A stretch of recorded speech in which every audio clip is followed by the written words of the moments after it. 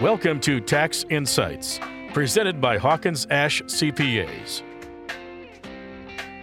And good morning, listeners. Welcome back to Tax Insight here each and every week on WOMT. We got Jeff from Hawkins Ash with us once again. Jeff, good morning, sir.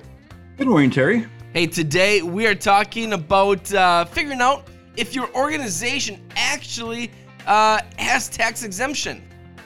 Yeah, that's right. Because as we get close to May 15th, I just want to remind everybody about the tax return deadline for those charities with December 31st year ends.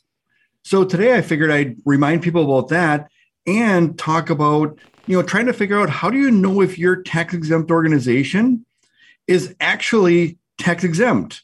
Because some operations are actually, running like they're tax exempt, but they're not actually classified as tax exempt organizations with the IRS. Now, maybe that was because the organization was smaller at one point and nobody ever applied for tax exempt status, or maybe they were exempt at one point, but just never kept up on the filings. It's not uncommon, as you would think, because many of these boards are made up of volunteers and a lot of these positions change really frequently. So let's start off with, how would an organization actually know if they are exempt? Yeah, we find this a lot because when a new board comes in, sometimes the old board going out doesn't really know if they're actually tax exempt or not, or don't have the records that they need. So, you would know if for some reason you were, you go through the records and you see that there was some annual filing of returns, then you're probably tax exempt. You can actually also go to the IRS website and search for your organization. There's a spot on the IRS website called IRS Publication 78, and that's updated annually, and that'll let you know if your organization is tax exempt in the IRS's eyes.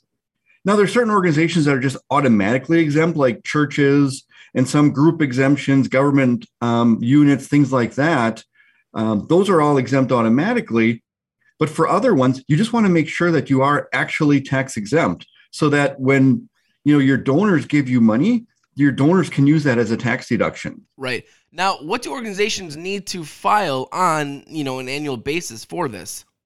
There's really a couple different forms that need to be filed. The first one, if you're a small organization and your gross receipts are less than $50,000 a year, you can just file what's called a 990N postcard. Really easy. All they really do is they ask you, are you still an organization? And have you closed for the year? If you answer that, yep, you're an organization, you haven't closed, that's basically all you need to do to file that form.